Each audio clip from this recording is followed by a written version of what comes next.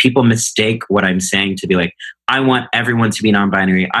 No, that's not what I'm saying. What I'm saying is, can you coexist with someone like me in your universe? I don't think so. The current universe means that in order for people to say I'm a man or a woman, they have to mean I'm a man means I'm not a woman, and I'm a woman means I'm not a man. And as long as you believe in those oppositionalities, I can exist. Because in my body and in my heart, man and woman are synonymous. And in my body and in my heart, masculinity and femininity are hanging out together. And so in order for you to have that paradigm, I can't be here.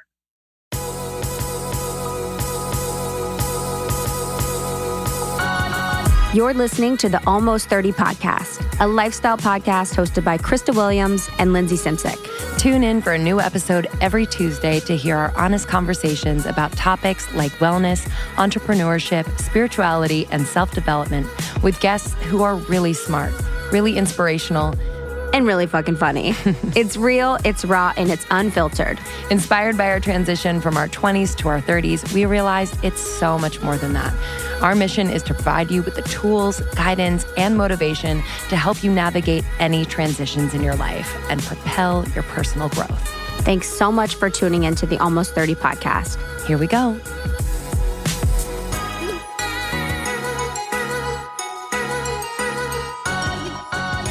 What's up, babies?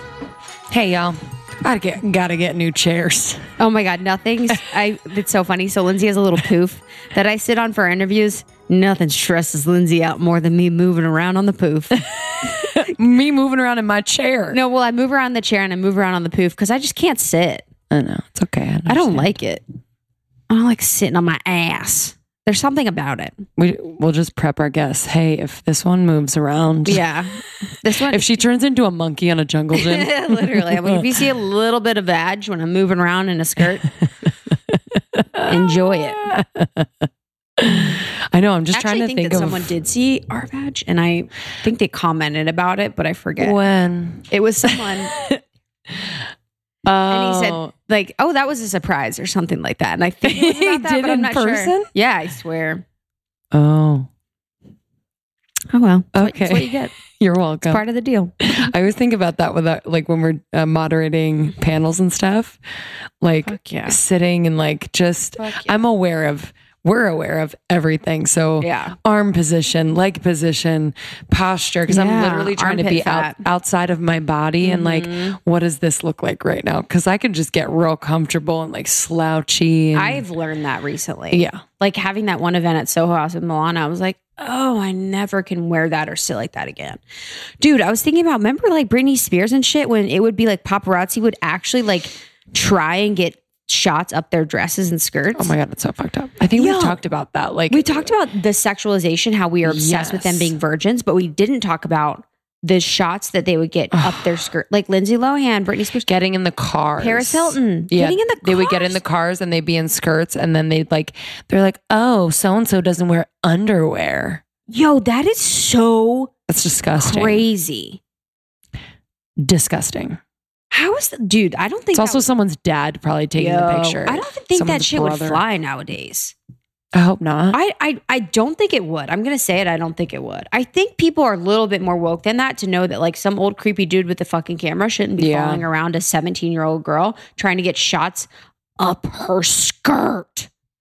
But there's still, media outlets like fucking TMZ who...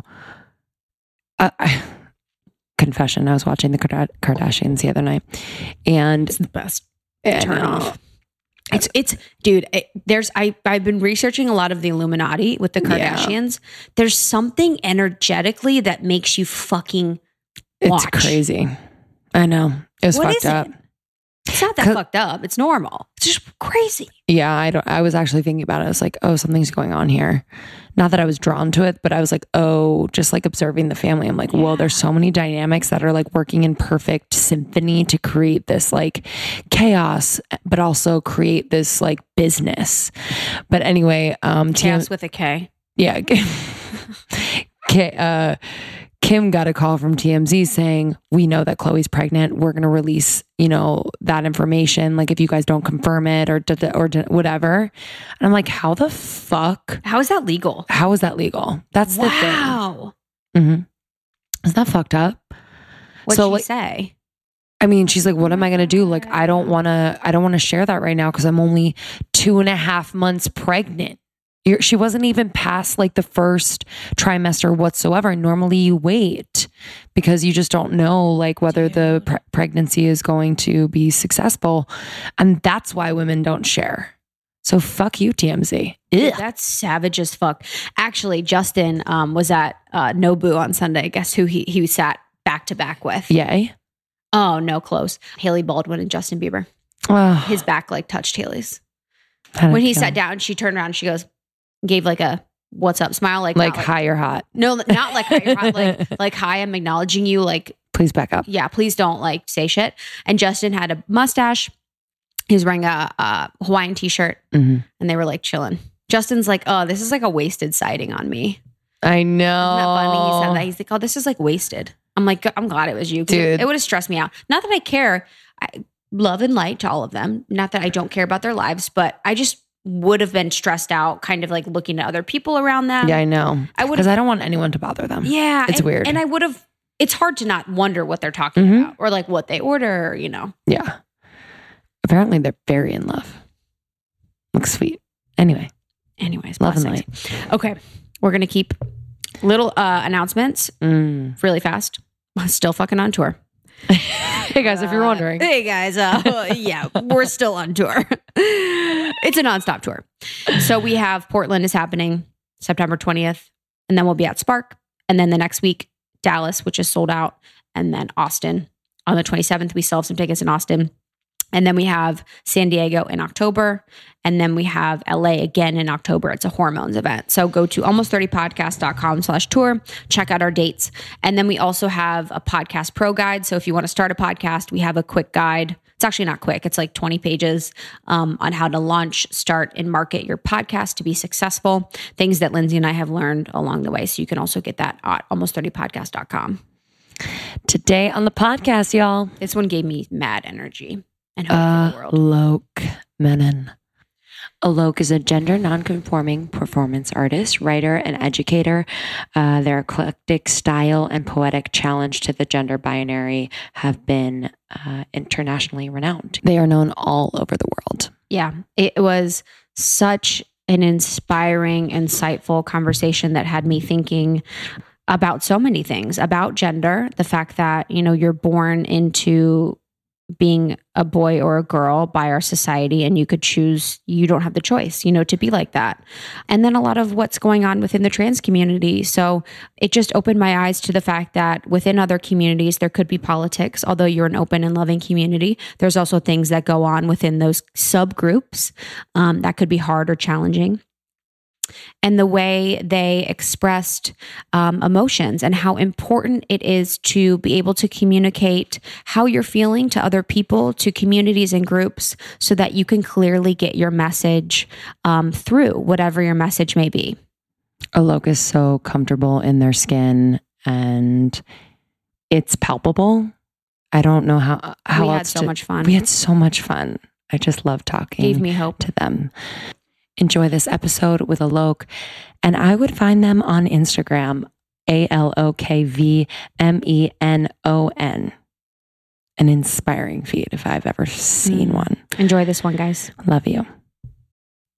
Whenever I relax, I don't want to be watching TV. I don't want to be looking at Instagram. Like sometimes I'm like, let's relax. And then I just scroll Instagram. I'm like, okay, this isn't relaxing.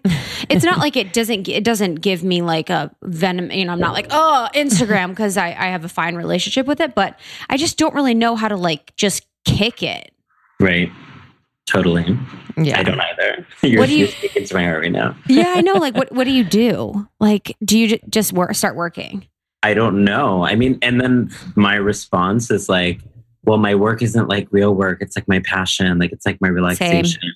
But I'm really trying to challenge that too and be like, it's kind of fucked up that I don't just have like pleasure hobbies. So I'm starting to like try to like get into like other things. So I have been like watching TV, which I never did before. And now I'm like, this is how the rest of the world lives. Like, I think about that all the time. Yes, about TV. I'm like, you could be a little normal and watch more TV. You know, like you're going to relate to more people if you probably watch TV. House and all of a sudden I see her just like staring at the screen like she's like a 5-year-old. I do, because whenever there's a screen on, I'm like, it's so bad. But we're the same. And I about the passion as my business, it's like, I'm passionate about it. This is my calling. I love doing it. But I do think I'm like, I can't be so one-dimensional where I'm only working and I'm only doing this one thing, because that doesn't help anyone. You know, you kind of need to be like exploring other things and doing more than just your passion or your business. Right. That's true. Well, we are so excited to have you on and have a conversation with you. We just start rolling, by the way. But, you know, for our, we have a really vibrant, thriving community that is, you know, just really excited. They expressed to us that they're big fans of yours. And so for those in our community that don't know who you are, would you mind introducing yourself?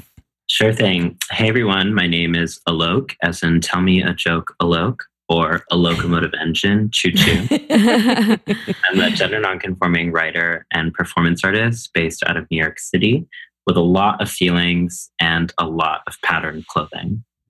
Oh, I want to have a need your closet. I need to have a nice intro like that. That is like fucking beautiful. So where did you grow up? Like so for someone has a lot of feelings, you know, I'm a Pisces sun, Scorpio moon. I can relate. I knew we were going to get there in a matter of time. Oh, honey, it's like number one.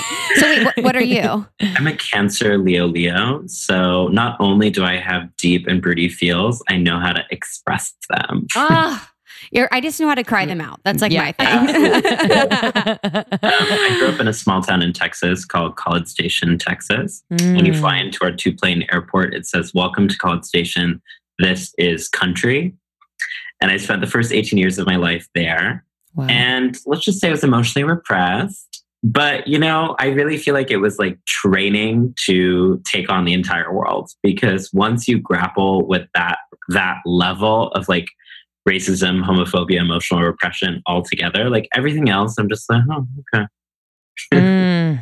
Yeah, I know. I have to like take that in for a second. The fact that like your soul was kind of dropped into a place that is, you know, not very open and accepting. What was that like? Like from a very young age, what was like I guess I do want to know too, like kind of how you were raised, and were you raised to kind of like, you know, feel those emotions and be expressive about it within the family confines? Like, what was that like? Wow. I've been thinking about this a lot, actually, because I think the conventional narrative that I tell is that my family is part of the reason I'm still alive today. And which is not often the case for, I think, a lot of like queer immigrant families, or queer immigrants in terms of our relationship with our families. But I think for me at home, I always had a space to be who I was, even though I didn't have that outside. And my family was always extremely progressive and really like conscious about what was happening in the world. So they always encouraged me to be my truest self. But I think that now that I'm looking back at it, emotions weren't really a part of that. So we were encouraged to be creative, but it was only through the purview of like art or like school, but not like interpersonally. So rather than saying, I feel this, it would be much more like, show me your art piece where you're talking about these feelings in an abstract way. I see. Yeah. There was room for expression, but only when it was confined in an appropriate place for emotions. And I think that as a performance artist, I think about this a lot. You know, one of the things I say in my shows is, in the West, you're taught that performance is when you pretend to be something that you're not. But what I've learned in my life is that performance is where we go to actually be honest. That's why we find the most relatable characters are like TV characters or movie screen characters. They're pretending, but it's real. And I feel like at my shows, I create a space for an hour and a half or 2 hours where people can be honest and cry and feel and mourn and love. And it's so ecstatic. But then also I'm like, why did it take a stage for us to have this kind of vulnerability? Why do we have to always say, go to the art gallery or go to the stage or go to the runway? And that's where beauty and creativity and emotionality live. And I think what I've really been trying to embody in my life now is performance art is not just about the stage, it's about how I live. Because I think for me, growing up in a small town in Texas, everyone was so emotionally repressed. I never want that energy around me again. So everywhere I am, I try to smile, I try to cry, I try to give extreme acts of emotion just to let people know, like, I'm here and I'm ready to feel. Oh, that is so beautiful. And can we, in Texas, could we have some examples for our listeners who may not be able to fully grapple what, emotional oppression may be, or, what it was like in Texas, like as an example, things that you thought of that were like, oh, that was emotional oppression, or that was racist, or that was homophobic, or things like that? Right. So we often in the South, or people from the South, speak a lot about like Southern politeness, which is this like, it's all about maintaining face and saying like, bless your heart, even though what you really mean to say is like, shut the fuck up. Literally, you like rewind it and you put it in this sort of like deeply kind of like covert, but still explicit at the same time kind of shit. So I think what that looked like for me is like, we were never allowed to be different at all. So there was like a very uniform idea of like, this is what it means to be a good person. You go to church every single Sunday, not only which church, but it's like there's a whole drama on what kind of church you go to. You're in a Bible study group. You don't date at all. You're not allowed to have sex whatsoever. You have to be smart, but also athletic. Like just all these sorts of norms that we were in. And there was no space for you to be erratic, strange, unique, emotional, breaking down, loving, heartbroken, joyous. Like it was all, I think so much of what the violence of the norm is, not just around emotions, but for everything, is that if you are at all on either side of it, you have to be disappeared in order for people to believe that the norm is real. And so like, I think that growing up in Texas, every time I displayed myself, be that my gender, be that my politics, be that my art, be that my emotions, people would always try to police me back into the norm. And what I try to get people to realize is the norm is just as constructed as everything else. Like it's not natural. It's not natural to repress young people's feelings. I think that that's something I talk a lot about in terms of mental health. Like for me, I didn't have a space at all at school or at home to say, I'm experiencing harassment and it hurts. I didn't have anywhere to go and say like, I'm getting bullied all the time. And so the only place that I could take that emotion was into my art making, because that was the only space I had to really feel. Oh, wow. You mentioned that like, you don't want to surround yourself with people like that anymore, but obviously just being a human and navigating the planet, you're going to come in contact with people who are not as expressive and emotive and just open and feeling everything and open. But do you find compassion for those people? And in what way do you do that? Like what has been like your journey there? Because I can imagine it's kind of evolved as you've gotten more mature. These are such timely questions. Wow. Part of growing up for me has been really learning to say, compassion doesn't mean I have to be your best friend. I used to be the kind of person that was like, I believe that everyone could be interesting. It's just like we need to spend more time with them. And I have all these people in my life who are works in progress, and people who I felt like in 5 years or 3 years or even 2 months would really come into themselves and give me the type of intimacy that I wanted. But then I really did a real assessment of the relationships in my life. And I was like, I'm giving and giving and I'm not getting. And I started to realize 2018 for me was the year of reciprocity. It is totally okay to demand emotional reciprocity in your relationships. That's not too high of a standard. And I feel like it was so gendered for me to feel insecure about turning away people when they weren't giving for me. I felt like that meant I was selfish or like I would have no one else.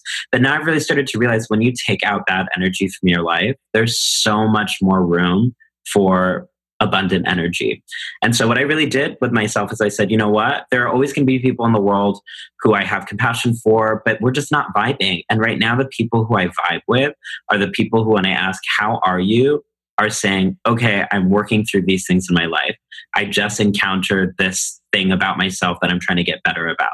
Like people who are really self-aware interested in dialoguing about their interiority, and also like deeply vulnerable from the beginning. Like, I don't want to have to be always begging people in my life to get where I'm already at. Like, and I understand that, like, you know, people have various histories that make it so that it's easier for some people to share than other people. And that's totally right.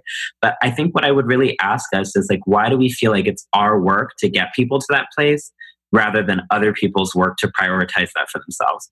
And I've really been on this new tip where I'm like, if I did not create the mess, I can't really clean it.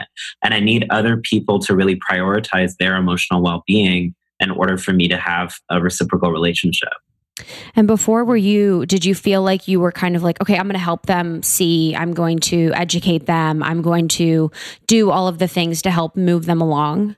Absolutely. I mean, I think that came from growing up in a small town in Texas. Yeah. So as you can imagine, there was no one really like me. So the way that I made friends was basically helping everyone else process all their feelings for each other. Oh. So I would go to all the boys and I'd be like, so-and-so has a crush on you, like blah, blah, blah, blah. Here's what you should do. Here's what you should say, whatever. And then I go to the girls and like, so-and-so has a crush. And I was just mediating everyone else's romantic relationships, friendships, all over the place. And so then everyone loved me because of what I could do for them. And it took me a long time in my life to be able to differentiate the people who love me for me versus the people who love me in terms of how I can help them.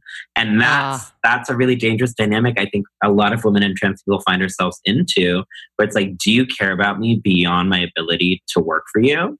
Absolutely not. And I was like, you know what? Part of me loving myself as a queer person, as a trans person, is saying I demand the same kind of emotional labor that I give to other people for myself. And that's not too high of an ask. And so I think that I've learned from a really young age how to look big, but act small. So like to like be like super beautiful, flamboyant, aesthetically there, but then have no emotions, no feelings, no needs, no wants, just here to inspire and uplift other people.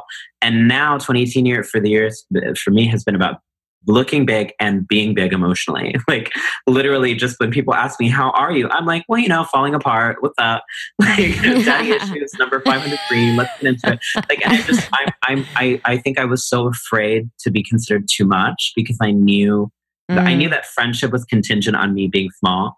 But now I'm all about, this is the year of being too much. We don't have that much time left. I'm just sort of like, I'm going to be too much. And if people are not into that frequency, that's fine. I don't need those people to like me. Yeah. Wow. Amen. Into that. Yeah. Like you being a person that people look to for inspiration, for strength and courage. Like, what does that feel like? And is that even something you want to be? Like, of course you want to be an inspiration, but do you know what I'm saying? Where like you are so human that people are focusing on, well, you've got it all figured out. And like, you know, you're really standing in your light and you're trying to say like, I want to be more human. Like there's like two things happening there. You know, I think this is the moment in feminism that we're in that I really struggle with, which is that we have to be empowered and we have to be strong. And that people are looking for strong examples to aspire toward. But what we do when we do that is we don't allow people to be human and to be complex. And for me, what I say everywhere I go is like, I'm struggling through the very things that I'm talking about. I'm not outside of the issues that I'm talking about. And you can't just focus on my triumphs. You also need to focus on my tragedies. And you have to see the full picture of me. Otherwise, you're dehumanizing me. And you're making me into an illusion and a metaphor and not a person. And that hurts. And I think for a long time, I didn't know how to speak back against that because I was like, oh, I'm so grateful to be given these opportunities. I'm so grateful to be visible. I'm so grateful to have a platform. But then I started to really think about it. And I was like, oh, wait, people don't understand that the minute that I get off the stage, I'm getting harassed. Or the minute that I deliver this inspirational keynote for you, that I have to go home and on the way home, I'm going to get harassed. Like people don't understand that visibility does not mean safety for women and trans people. And that's something I really have been pushing at when I'm like, okay, what actual safety and worth looks like is so much bigger than visibility. It looks like decision-making power. It looks like money. It looks like resources. It looks like networks. It's so much bigger. And I think so much of the way patriarchy works is that men will give us visibility, but they won't give us infrastructure. And I think that what I started to really think through in my life is I was like, you know what? I'm going to be honest about these dynamics, because I've seen so many other mentors that I look up to not be honest and then have mental health breakdowns late into their career, where they're like, oh, wait, no one really knows what I'm going through. Or no, I mean, I think about like every time that there's a new case with a celebrity who commits suicide or a popularized drug addiction, people are like, oh, this is so sad. But I'm like, look at how you've been taught to treat people. You reduce people into ideas and not people. You make them only matter in so much as they're inspiring you and not when they're struggling. I don't want that. And so I'm very upfront on my social media and at my shows. I'm struggling too. And I'm a complex person too. And there are good days and there are bad days and there are joyous days and there are hard days. And if you really love me, then you have to love all of me, not just the parts that inspire you. What are you struggling with right now? I mean, so many things. Wow. I think one of the things that I'm really struggling with, which is very painful, is lack of acceptance from my own community, which is something I haven't really spoken about that much. Wow. Because I think that when you're in a press group, you try to underplay the internal dynamics to have a strong, unified front. So we often say like, you know, oh, trans rights matter, like this is amazing, but we never actually unpack the hierarchies within the trans community. And I think what's really important to understand is like, I'm one of the few public facing trans people with the platform that I have access to who has chosen not to be on hormones. And that was a personal decision for me because I felt like who I was consistent with what I wanted. And I didn't feel like I should have to take hormones in order to have people believe who I already was. But then what I often experience within my own community is trans people saying, you're not really trans, or you would be really trans if you pursued medical transition. And I understand where that comes from. It comes from their own feelings of invalidation, from people telling them that they're not real. But I think part of what I've also been coming into myself is like, I am not a repository for other people's shame. I'm not a placeholder for other people's anxiety. I can empathize, but that does not mean I have to hold. And there's a difference between empathizing and holding. I can sit and bear witness and say, I'm so sorry that these things are happening to you. But that does not give you permission to take that on to me because it hurts. And so I think I've really been struggling with the pain of being hurt by your own, you know, because I feel like it's so easy these days to say, you know, it's like, it's white men who are doing all this stuff. But then we don't have the more difficult conversations. Like what happens when you experience stuff from other women or other trans people or other people of color? Like you don't have that language to be like, what happens when you experience that from a friend, not just like a romantic partner. And I think a lot of what I've been writing about creatively is trying to understand those forms of pain that are actually the most tremendous, but we don't have the language for them. Like friend breakups are something I think about a lot. Like we have an entire like discourse around romantic relationship breakups, like come over, we're going to have cake, like blah, blah, blah. But like what happens when you have a friend breakup is actually even more devastating in a lot of ways. And we don't have any language to describe or to mourn that or to say, I'm sorry you're going through that. And so I've started to really, I think, try to really name those kinds of pain that we don't have ceremonies for. You know, like we have funerals when someone dies, but we don't have funerals whenever you look back at your life and say, I used to be more creative. Where did that go? Like we don't, there's so many funerals that we need to be having. There's so many ceremonies we need to be having to say something happened, I hurt, I lost, and we don't have the language for that. And so I think also part of the struggle is how do you heal when you can't even have the words to describe what the pain is? How do you mourn when you don't even know what you've lost? How do you scream when you don't even remember how? Like that, those are the kinds of struggles I'm trying to really parse out in my life is like, I don't know. And that's where it hurts. On the vocabulary and the language thing, that was actually a question that I wanted to ask you was, where did you get your emotional vocabulary? Like you make things so profound and easy to understand and make sense. I could imagine maybe it was having a really difficult time explaining yourself, so you had to make it super crisp and clear. But I would love to hear more about where you get your emotional vocabulary and where people can actually help to improve theirs as well. Right. You know, one of the things that I learned in my life, I started doing these workshops called feelings workshops across the world, where about 2 or 3 years ago, where I began to realize like our education system doesn't teach us how to process jealousy. And these are actually the things that are most instrumental to building a just world, is how to hold fear and jealousy and love. And so I experienced the death of a loved one in my life, and I realized I didn't know how to process that. Like, how do you just like go on to the next day being like, wow, this person who I used to call all the time is gone. And people would say sending love and light, and you would just feel so mad because you'd be like, what? Like, you don't understand what I'm going through right now. And so I started to realize, like, I want to learn it. I want to teach how to process emotions. I think that is some of the most profound and powerful and substantive work in the world. And through doing these feelings workshops over the past few years, what we basically do is we take about 30 people, mostly strangers. And the only rule of feelings is you can't legitimize what you're feeling. So you just have to say, this is what I'm feeling. You can't say I'm feeling this because, or I'm feeling like, to try to justify or back end or give a caption. And if you do that, we just say pineapple and then we step back and you're allowed to continue. But we say, we know what you're doing. You're trying to rationalize your feelings to make them just. Because one of the things I learned through feelings is that when we want to scream and we don't, that scream still goes somewhere. It just goes internal and it becomes self-hatred. That actually you need to express the full course of the emotion. Otherwise, it sticks in you.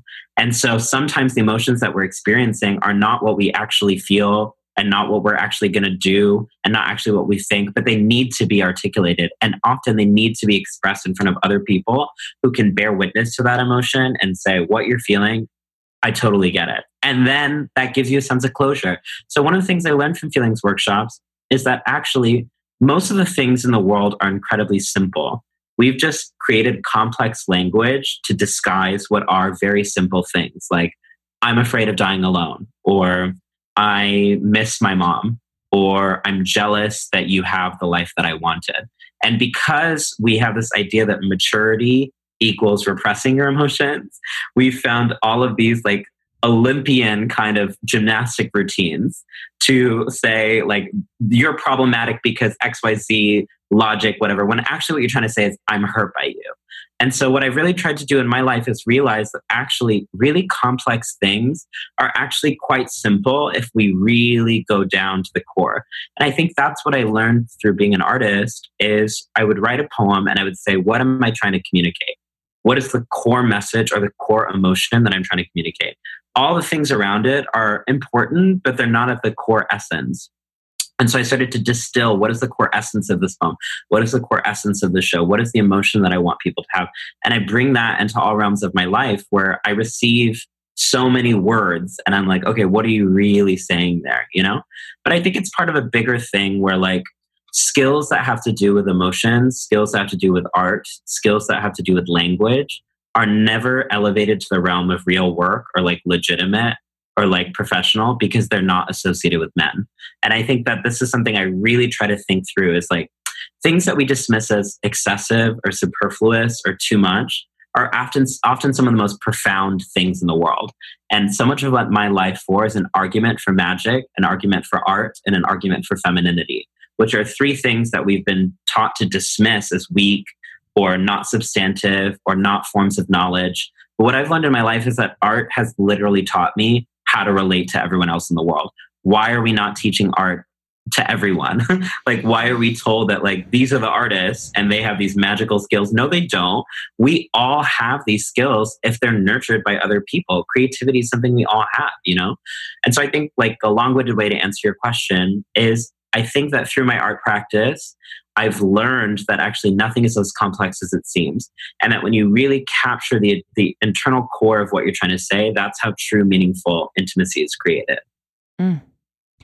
What you said about, you know, everyone is an artist, I think like too, even to kind of spread that idea across what you've been talking about, it's like everyone is capable of being expressive in the way that you found, you know, your expression and like emotives, you know, and everyone is capable of anything, of being intuitive, of like, it's just like all inside. It's very just interesting how like, and Krista and I were talking about this earlier, where it's like, you know, we're born this like pure being, and then like we're just like wrapped up in all of these things and ideas like and perceptions and whatever, and then, you know, then we kind of have to like just pull the thread and go back to that just really pure idea of like we were all born pure little babies.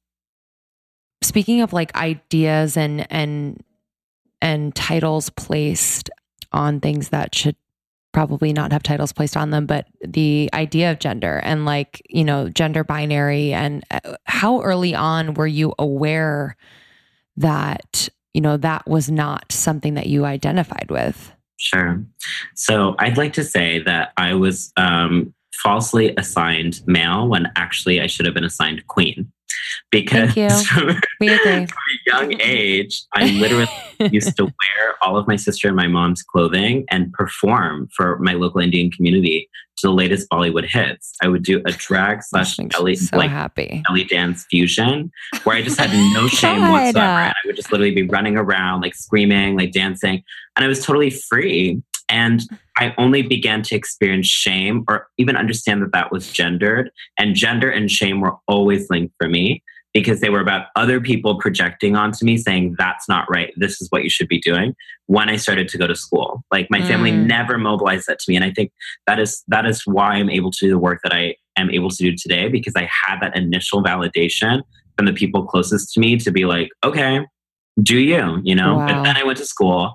And very much it was like, you're a boy, you should be doing this, like don't dance. Like I remember when I was younger, I wanted to be a ballerina. I wanted to be a fashion designer. I'm doing all those things now, so whatever. But for a long part of my life, there was like a blank slate where I was like not allowing myself to do any of that stuff. But I only developed the vocabulary to describe what I was and what I was going through much later in my life. And that's the issue, is that we don't equip young people with actual, real, comprehensive education about what gender, sexuality, and sex are. And so I always just thought I was gay because that's the only word I had that was available to me. So from a young age, I started to understand myself as gay. And I was like, okay, I can't be gay in this small town because I will die. So I'm going to work as hard as possible in school so I can get into the best colleges out of here where I can express myself in the future. I was really naive and I thought that all of the Bay Area was like San Francisco, like LGBT pride, etc. So I was like, I'm moving to California.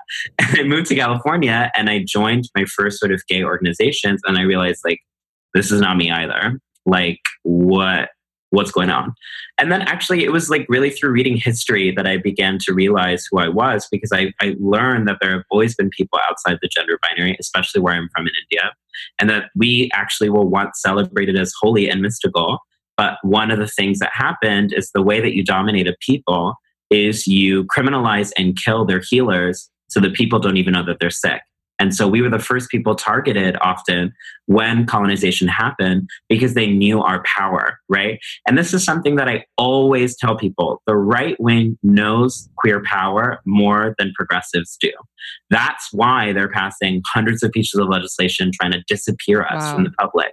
They know that when people are exposed to our power, our brilliance, and our beauty, that is what true freedom would look like. But they teach us to fear the very things that have the potential to set us free. And I know that because I feared my own gender nonconformity. I thought deeply. I remember I had a conversation with a friend when I really started to dawn on me, like, oh my God, I'm not a boy or a girl. Like what? I had a conversation with a friend and I said, I'm scared. I'm scared of what this means for my life. I'm scared about the violence I'm going to experience. I'm scared because I don't know what I am, but I'm going to run into the ember. And that's really so much of what my life has been since then. It's like, the things that we fear are often the things that we need to run into and confront.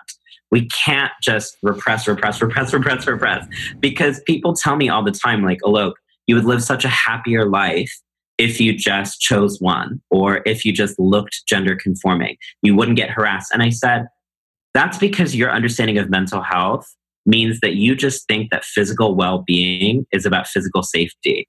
For me, happiness, joy, and oneness with who I am matters more to me than my physical safety, which means every single day, even though I do experience harassment on the basis I look like, I can look down at my harassers and say, which one of us is really oppressed here? Because you don't know who you are, and I know very solidly who I am. And I've spent a lot of time in my life to introspect and figure out who I am. And I'm sorry that you've not had people in your life to encourage you in your journey. Best of luck. And so even though I experience so much harassment and violence now, I'm doing great because I genuinely know that I've done the miracle work of self-discovery. When you were talking before about unwrapping all the stuff that's been put on us, I did that. And I realized that underneath it all, I am far too complex to ever be encapsulated by gender. Like, that's so boring to me.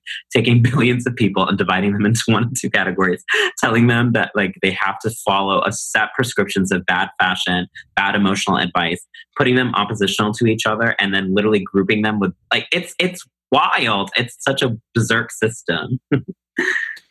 Holy crap.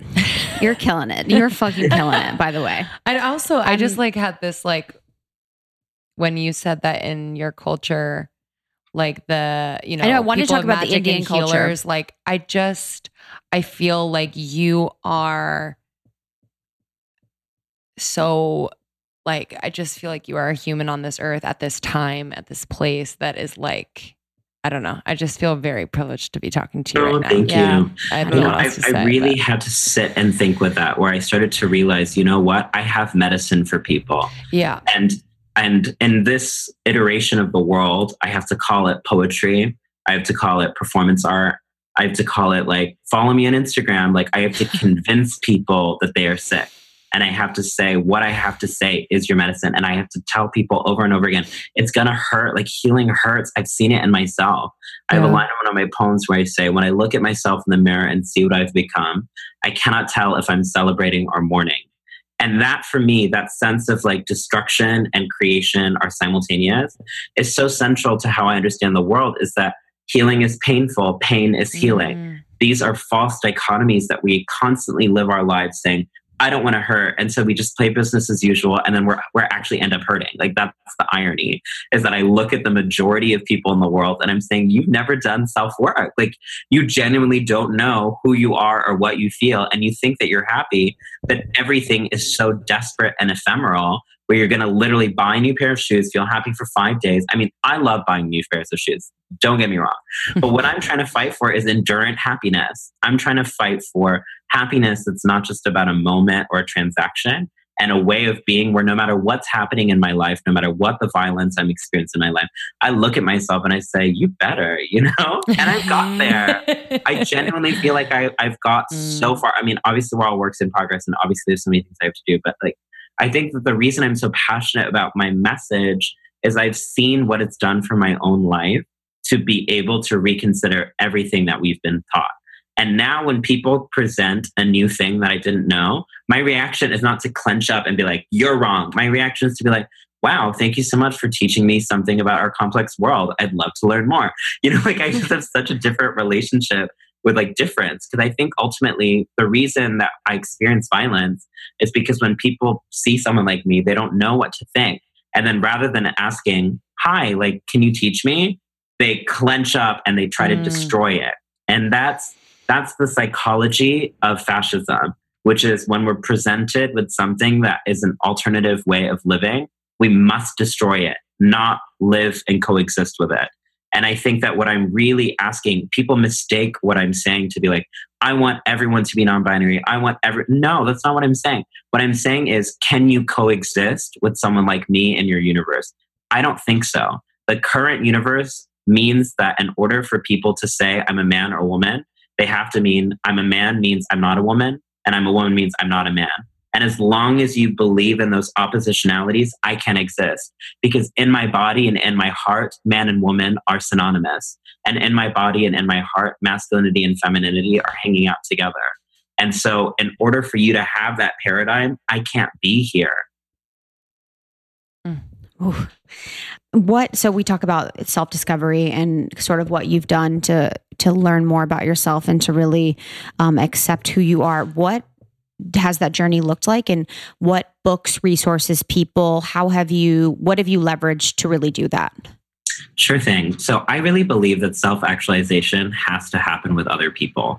I think that like what frustrates me about the conversation about self-care is that it feels like really like individualistic. Like if you just take the best Instagram selfie, you're going to love yourself 30 times harder. Or if you have the right face mask, you're going to have 10 times less self-hatred.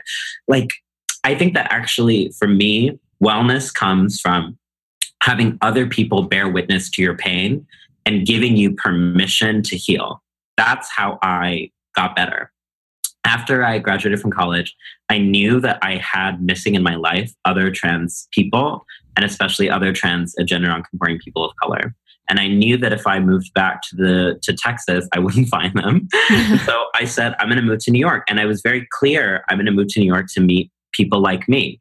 And I spent my first years in New York meeting those people. And through them, I found myself. Like, we need to find our own people to be able to find ourselves. I really believe in that. And I think that's a story as old as queer people, is that our families kind of weren't the best for us. And so we had to build our own families. And the types of friendships and love that we build with the people that we choose as our families are unparalleled. Like, I often joke, I have access to what all the straight cis people want when they want marriage. They want security, they want intimacy, they want trust, they want romance. I have all of that in my friendships. And that fundamentally destabilizes everything, because straight cis people are taught you have to wait to get that when you find the one.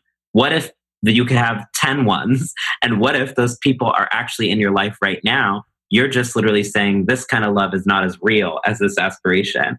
But I think that's another exercise that I've learned in my life, which is when you begin to do self-work, you begin to recognize that the things that society dismisses as illegitimate or not real are perhaps the most real things. And I think for me, my healing came from my friendships, because I actually developed friendships with people who cared about me, not my ability to inspire or my ability to be used. And when they cared about me, it meant that they were there for me when I was sick. They were there for me when I was traumatized. And they were there for me when I was celebratory. They were there for me when I was successful. And I think that we were teaching each other how to love because our parents didn't do that. We were teaching each other how to trust because our schools didn't do that. And I think through having close friendships with other trans people, I really began to realize, like, oh, wait, like, I'm cool, like, I'm good. And I really feel like we talk a lot about hurt people, hurting people, but we don't talk about healed people, healing people. And I met people in my life who had done self-work and who saw me and were like, you have a lot of stuff to do, and really took me under their wing and mentored me. And that's something that was so beautiful. And what I really try to do in my own art practice now is one of my favorite things about being a touring artist is all across the world, I get to collaborate with other trans artists. And I'm very intentional about this, where I try to make sure every single show that I have, I try to curate another trans person to work with me. And I don't just work with them on the stage. We get coffee together. We're hanging out. We're talking about our art practices. And I'm trying to like actually share everything that I've learned with other people. That's central to why I'm an artist, is I feel like I've learned all these things from whatever reasons, school, books, friends, whatever. And I don't want to be the only one knowing them. Like, I want everyone to know everything that I know. When I encounter a new idea, I run and I tell everyone. I remember when I was younger in Texas, knowledge was a way of having mobility when I couldn't have physical mobility. I was trapped in a small town where no one looked like me. And so my head had to become the space that I went to travel galaxies. And I remember I would just in the middle of the night watch like Nova documentaries online about like the universe or like black holes. And I remember just being like, whoa, like that's always been part of my creative practice, is like I have so many questions and I run to them rather than running away from them. And that's where I think healing comes from, is ask yourself, what are the questions that you are really seeking answers for? And then become comfortable that the answers might be other questions. And that's what healing is. When you're comfortable that the life's most existential questions will just be answered with another series of questions. And you can smile at all those questions and be like, I don't know who I am. And that's a joyous thing. What have you learned from other people in the trans community that has made like a really big impact on you? One of the things that trans community, especially, I mean, when I first moved to New York, I got the opportunity to politically organize with a lot of elder trans women of color. These were folks who were at the Stonewall riots in 1969. They knew people like Sylvia Vera, Marsha P. Johnson. They've been organizing and working for trans liberation for 30, 40 years. And one of the things they used to tell me is like, it used to be so unsafe for us that we put bricks in our purses, because if we would ever say this person's attacking me, no one would believe us. So we had to defend ourselves. And they talked about how in New York City, where it used to be illegal to wear more than 2 articles of clothing that were different than what your assigned sex was. So they would constantly be thrown into prison just for simply walking down the street. It was seen as a crime to be visibly gender nonconforming in public. But then they would say, I would dust off my heels and I would go right back outside and do it again. And what that taught me is dignity. You can only experience the full severity of prejudice if you believe in the person who is being prejudiced to you. But what I think the trans tradition has taught me is the very people who are hating you are people who don't even see your humanity. So why does it matter that they hate you? And so now I've really learned how to literally coexist with knowing there are a lot of people in the world who don't like me. A lot of people in the world who want me to die, a lot of people in the world who call me ugly. I don't care, because I know who I am and I have my own dignity. And that sense of dusting off your heels and going back and bouncing back is so central to me, is how do I preserve my dignity? I may not have safety. I may not have infrastructure. I may not have vocabulary. I may not have all these things that I want and deserve to have. But what I have is something that they do not have, which is dignity. And that's why I ask my audiences across the world, are you living a dignified life knowing that people like me are dying? That's not a dignified position.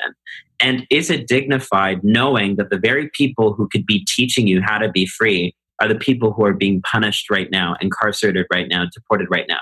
That's not a dignified life.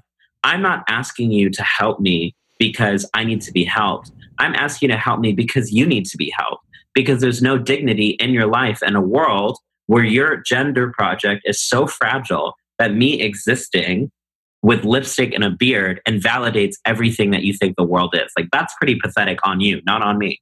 And so I've really learned from trans people that like we become repositories for everyone else's anxieties.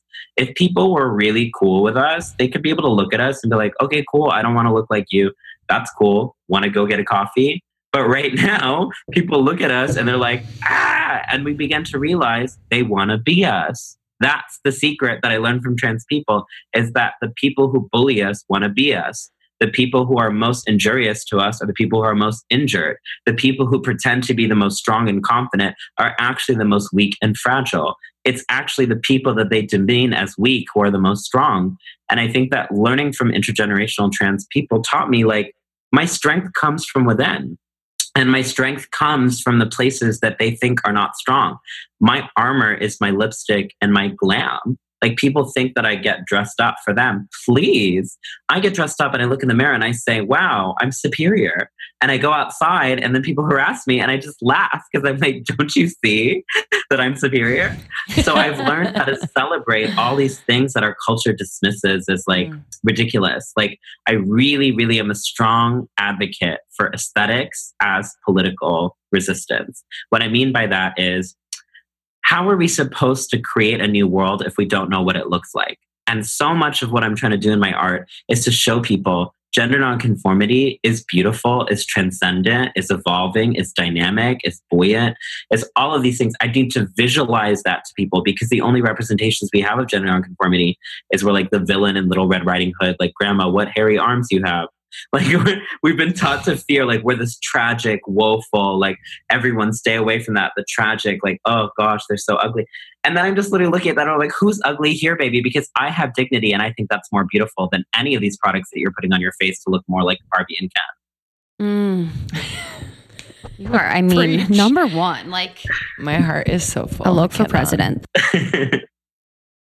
Okay, so I wanted to talk about the harassment thing, which you talked about. So being harassed, feeling unsafe. Can you, I kind of want people to know like a little bit what that's like so they can understand more about it. So can you shed a little bit of light into that? Absolutely. It's really important to understand that people like me who are gender nonconforming cannot leave our houses in almost every single country in the world without fear of being bashed. That's the level that we're at. That we literally are told by the mainstream media that we are just snowflakes, we're just having feelings and we're not real. And then concurrently are experiencing the highest rates of physical, sexual, and economic violence than ever before. Violence against gender nonconforming people has escalated in the past few years. We have higher rates of murder. And the issue is that when we're murdered, we're misgendered when we die. So we don't actually have the data to even describe what murder looks like against us, because people will look at the dead body and say, that's a man or that's a woman, without actually saying the reason that that person was attacked is because society was perceiving them as gender nonconforming. So for me, when I walk down the street in New York City, which is allegedly one of the most progressive LGBT-friendly cities in the world, I'm routinely spat on, I'm laughed at, I have people take photos of me without my consent. They post these photos online saying, what the fuck is that? This is disgusting. I have people push me. I have people try to push me in front of trains. I have people throw trash at me. I have people grope me. I have people of all genders sexually assault me. I'm often stalked. I often have people following me for blocks. I have to really be prepared that anything could escalate at any moment.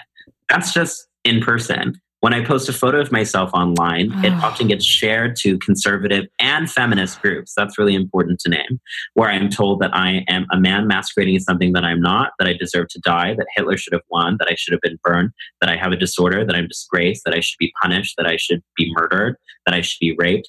This is just simply for taking a selfie of myself. And this is the daily reality, right? Like, this doesn't just happen once. This happens every single day. And when I speak about this, people are often shocked, but then I'm like, I want you to ask yourself, the reason there are not more people who look like me is not because we're a minority. It's because it's so scary to actually exist as a gender nonconforming person that people have to make choices every single day. You have cis women who make choices to shave because they know that if they walk outside with hairy legs, there's going to be a different degree of harassment. You make cis men have to say, I'm not going to put on any makeup. I'm not going to wear a dress today. That wearing a dress and putting on makeup has nothing to do with people's gender identity. People could still be men or women and be gender nonconforming, but they're choosing not to be because they know what kind of judgment and violence is going to happen because of that. And so I think that it's really important whenever I speak about harassment of gender nonconforming people to say, like, we're in a state of emergency.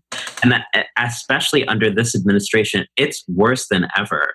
And it's very scary out here. But I think that what I really remind myself every time I'm walking down the street and I'm getting harassed is I remind myself I am part of a legacy.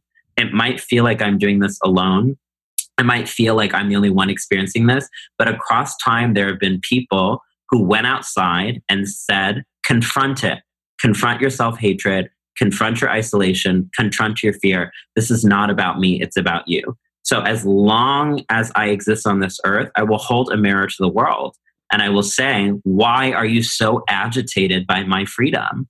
Like, this is not actually about me being wrong or deviant or having a disorder. This is about you being wrong and deviant and having a disorder because you actually don't know who you are. If you really knew who you were, you would be able to see me and just move on. I think about, kids who are still, in those small towns and grew up like you did. Have you met or been, contacted by those younger generations? And if so, like, what is kind of the general, pain and the dialogue going on? And what do you think, like, we can do? Like, I can imagine, and I don't know the stats, so forgive me, but like that the suicide rate is right. It's extreme. Yeah. So like, what is like your hope? Yeah, I mean, part of what's been amazing about my job and my life is I get to connect with people like me all across the world of all ages. And I get to also connect with really rad parents who like take their kids to my events or my shows and be like, I don't really know what I'm doing, but I'm here. And those moments are I love those moments more than anything, where I have people come to my shows, like who are in families. I'm like, wow, you're really trying to do something different. People are experiencing a lot of harassment. Just in Oklahoma, a few weeks ago, there was a 12-year-old who used a restroom consistent with the gender that she identified as. And parents found out about this and started to send murder threats to this 12-year-old child. So they had to cancel school for 2 days. And now this family of this child is having to flee to a different state, right? This is affecting people of all ages. And it's really scary out there. And this is having, of course, significant ramifications for mental health. Rates of suicide are on the rise. Rumor had it, and community sort of dialogue had it, that after Trump was elected, close to 10 young trans people committed suicide. And these are the decisions that a lot of people are having to make as we keep on electing these explicitly anti-trans, not anti-LGBT. And that's a really important note to make. The current administration is explicitly anti-trans, has disappeared transgender from the CDC, has banned trans people from armed services, has passed consistently legislation that will allow people to discriminate on the basis of religious preference.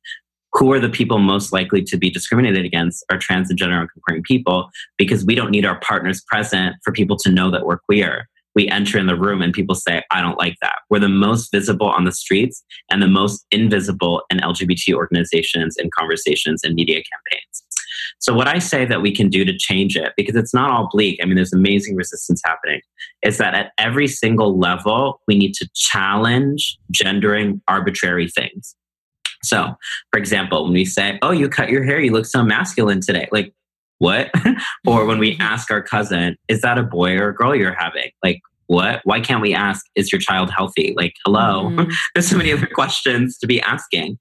That the root of this violence is that we have to constantly gender every single thing and make them oppositional. So masculinity has to be something separate than femininity.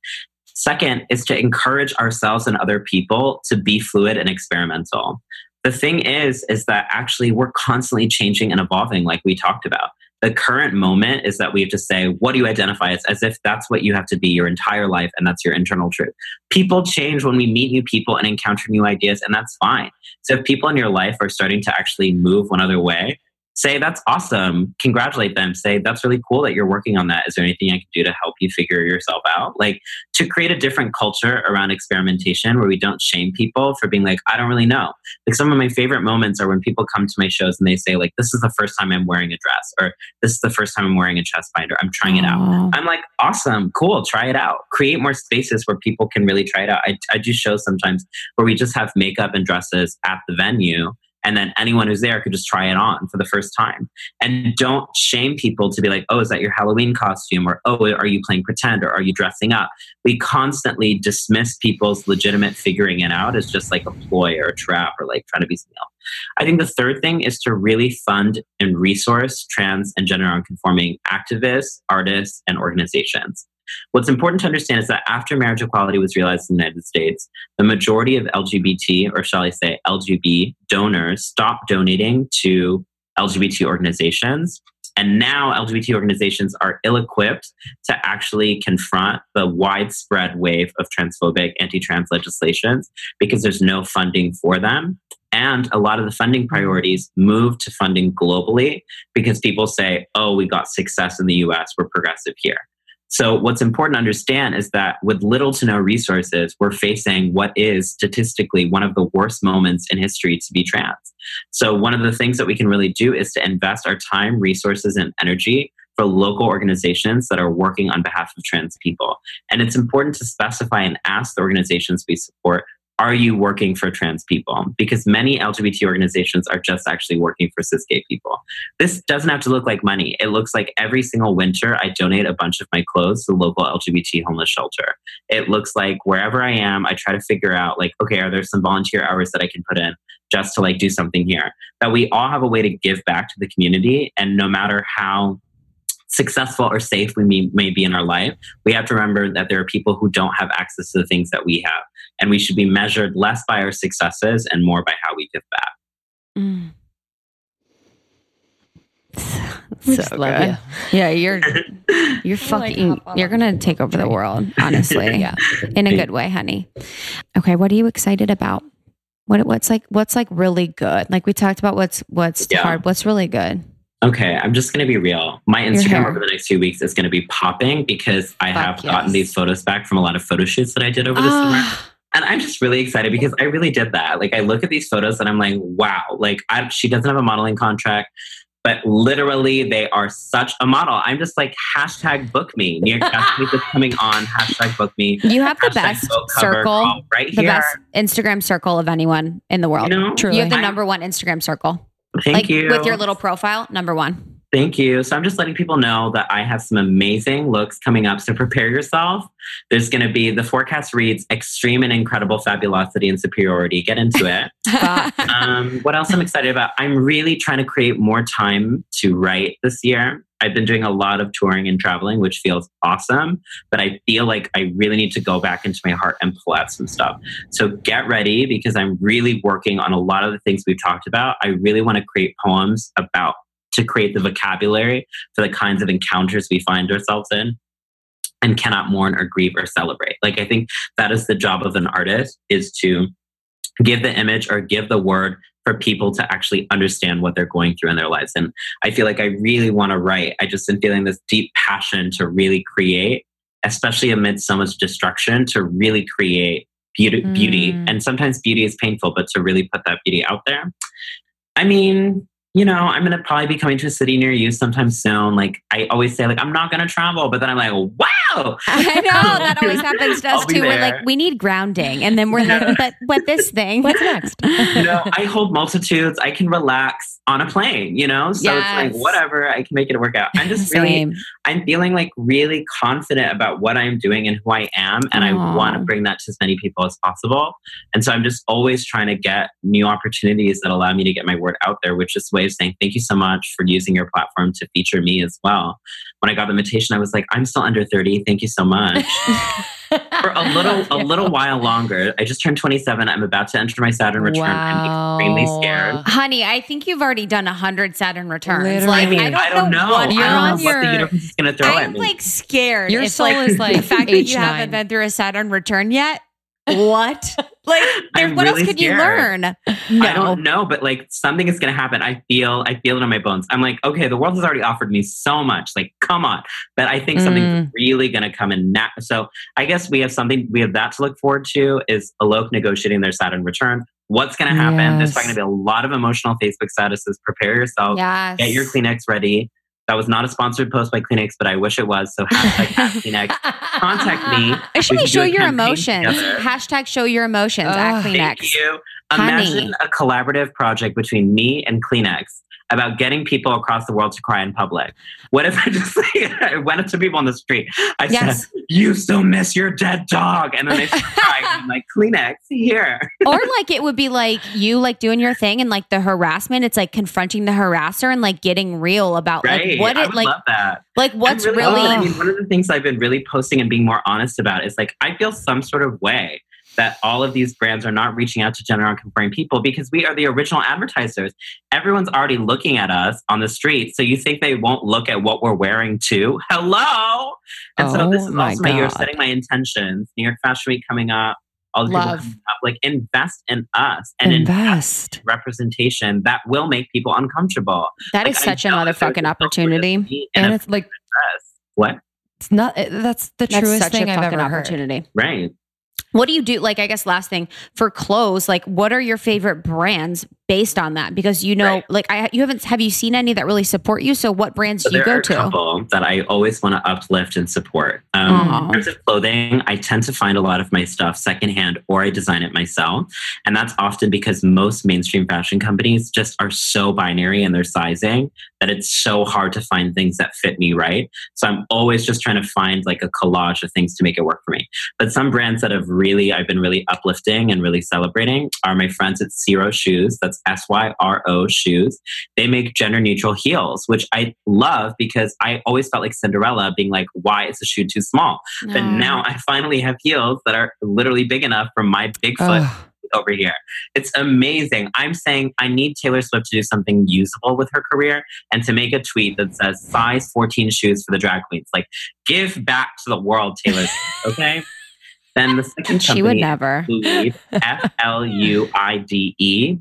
Fluide is an amazing gender neutral makeup company that is actually featuring gender neutral beauty and models in all their lipsticks, all of their campaigns. I think that's so powerful to say that anyone can use makeup regardless of your gender. And then another one that I always want to say is shout out to the Fluid Project, PHLUID. The Fluid Project is the first ever gender neutral store with a physical location in New York City. And what ends up happening is these brands get started and then people don't support them and then they have to go. And then people think that this is not a viable market. But what I'm trying to get people to realize is gender free. I don't call it gender neutral. It's gender free. Fashion and beauty is for all people. It's not just for non-binary people. Like all of us have struggled to find clothing that fits our body types. We deserve to have clothing and beauty and accessories that are actually celebrating beauty and not just gender. Wow. Preach, honey. Well, thank you so much. I just like you radiate so much like just physical beauty and also your energy and like that because you are just so comfortable with yourself. It's just like such, I don't even know. I'm just like blown away. So thank you so much. Thank you so much for having me. I know it's a lot of pressure, but there's no better person than you are, so educated and so enlightened. And I cannot believe you're going through your Saturn return. I'm really it's scared. Like you've done 100. Call us. Honey. Wow. Maybe scared of what? Scared of what? You literally are scared to leave your house. Like, honey. I know. You can do 100 really Saturn returns. Reconnect in like 2.5 years, right right when it's over, I'll just let you know how it goes, because like, who knows? I could literally look back to this podcast and be like, remember when you thought that you were strong and powerful? Lies! Like, hashtag fake news, my self-empowerment, everyone. That was a joke. Like, that was like, no, I don't know. Oh, but here's the thing. I will close on this one. I'm always about a good close. What I've learned in the world is that we constantly try to control the things that are external to us, but we can't control them. What we can control is the things internal to us. Crisis is inevitable, but the way that we respond to crisis is not. And what I'm trying to change in my life is like, okay, Saturn return, bring it on, baby, because I am ready. I have prepared myself. I have my emotional bunker down. I have my friends down. I know what I'm allergic to. I know what I'm into. Bring it on. And I am going to meet you with my 7-inch purely functional platform heels, an amazing superior outfit, 17 prints that you didn't think went together, 17 genders you didn't think went together, smiling, and ask you for a selfie. Thank you. Oh, honey. You got a standing O, baby. Thank you so much. I'm all about a good ending. Oh my God. I thought you were going to say 7.5-inch dick. I was like, we whatever. can dream, but Oh, well, thank you so much. So thank you. Where can people connect with you? Yeah. Okay. I think the best place, because I'm addicted to social media, is social media. So follow me on Instagram at ALOKVMENON. And you can follow me on Facebook too, but like, that's not as fun. So just follow me on Instagram. Yeah. Okay, we got you. You're the best. Thank you so much, Alok. We love you. Have a great day. Have a good one. Bye, honey. Bye. Alok. So nice. Cannot wait to meet them in person. I know. You know, I kind of took like a pause when we were talking about the non-gender pronouns. And it's something that I give gender to a lot of things, like whether it's objects or professions or people. So it really did give me pause. I kind of encourage people to think about that a little bit more. One of Alok's Instagram posts kind of just touched me, but it says gender nonconforming people are the most visible on the streets and the most invisible on the covers. Fashion has and continues to be one of the only creative outlets we have had. Because our physical mobility was restricted, you can't go outside at this time, can't walk alone here, etc. Our creativity, mobility, and imagination soared. This is partially why so much aesthetic genius has come from gender nonconforming people. The world we inhabit is so dangerous that we imagine another one. You know? Yeah. So dangerous that you imagine another one. Wow. Yeah. Thinking about if you felt unsafe, you know, there are people that do quite often for different reasons, religious, whatever, but gender nonconforming people feel unsafe quite often. Thank you, Alok. We love you. We love you. Thank you guys so much. All right. Beautiful review before we get out of here. Fun, relatable as fuck, and educational 5 stars from Aloha from Molly. Aloha, sister. Aloha, sister. I have been listening to the Almost 30 podcast for about a year now. Apologies for not writing a review sooner, and absolutely love it. The conversational tone is comforting, as are the topics, even when you gals are talking about the sponsors. I know it's real, and I always listen from start to finish. The guests are both credible and interesting. I am totally into the current health and wellness craze, so naturally, this is a super fitting pod for me. It's exciting to hear from the big shots who started brands I love and look up to. I have recommended this podcast to many friends. Often when they come to me with some type of conflict or issue they are having, the first thing I think of is an episode from Almost 30. Instead of getting myself tangled between re-explaining what was said on an episode or giving my own unsolicited advice, I turn to Krista and Lindsay to do the job for me. Thank you, Lindsay and Krista, for giving me an awesome and welcoming outlet to learn, stay inspired, and keep on sharing. Sending my love, XO. Thank you. Aloha. Love you. Thank you for listening. Thank you for supporting us. Thank you for being so open and honest with us along the way and for watching us learn as we do. We will see you next time. We love you. Bye.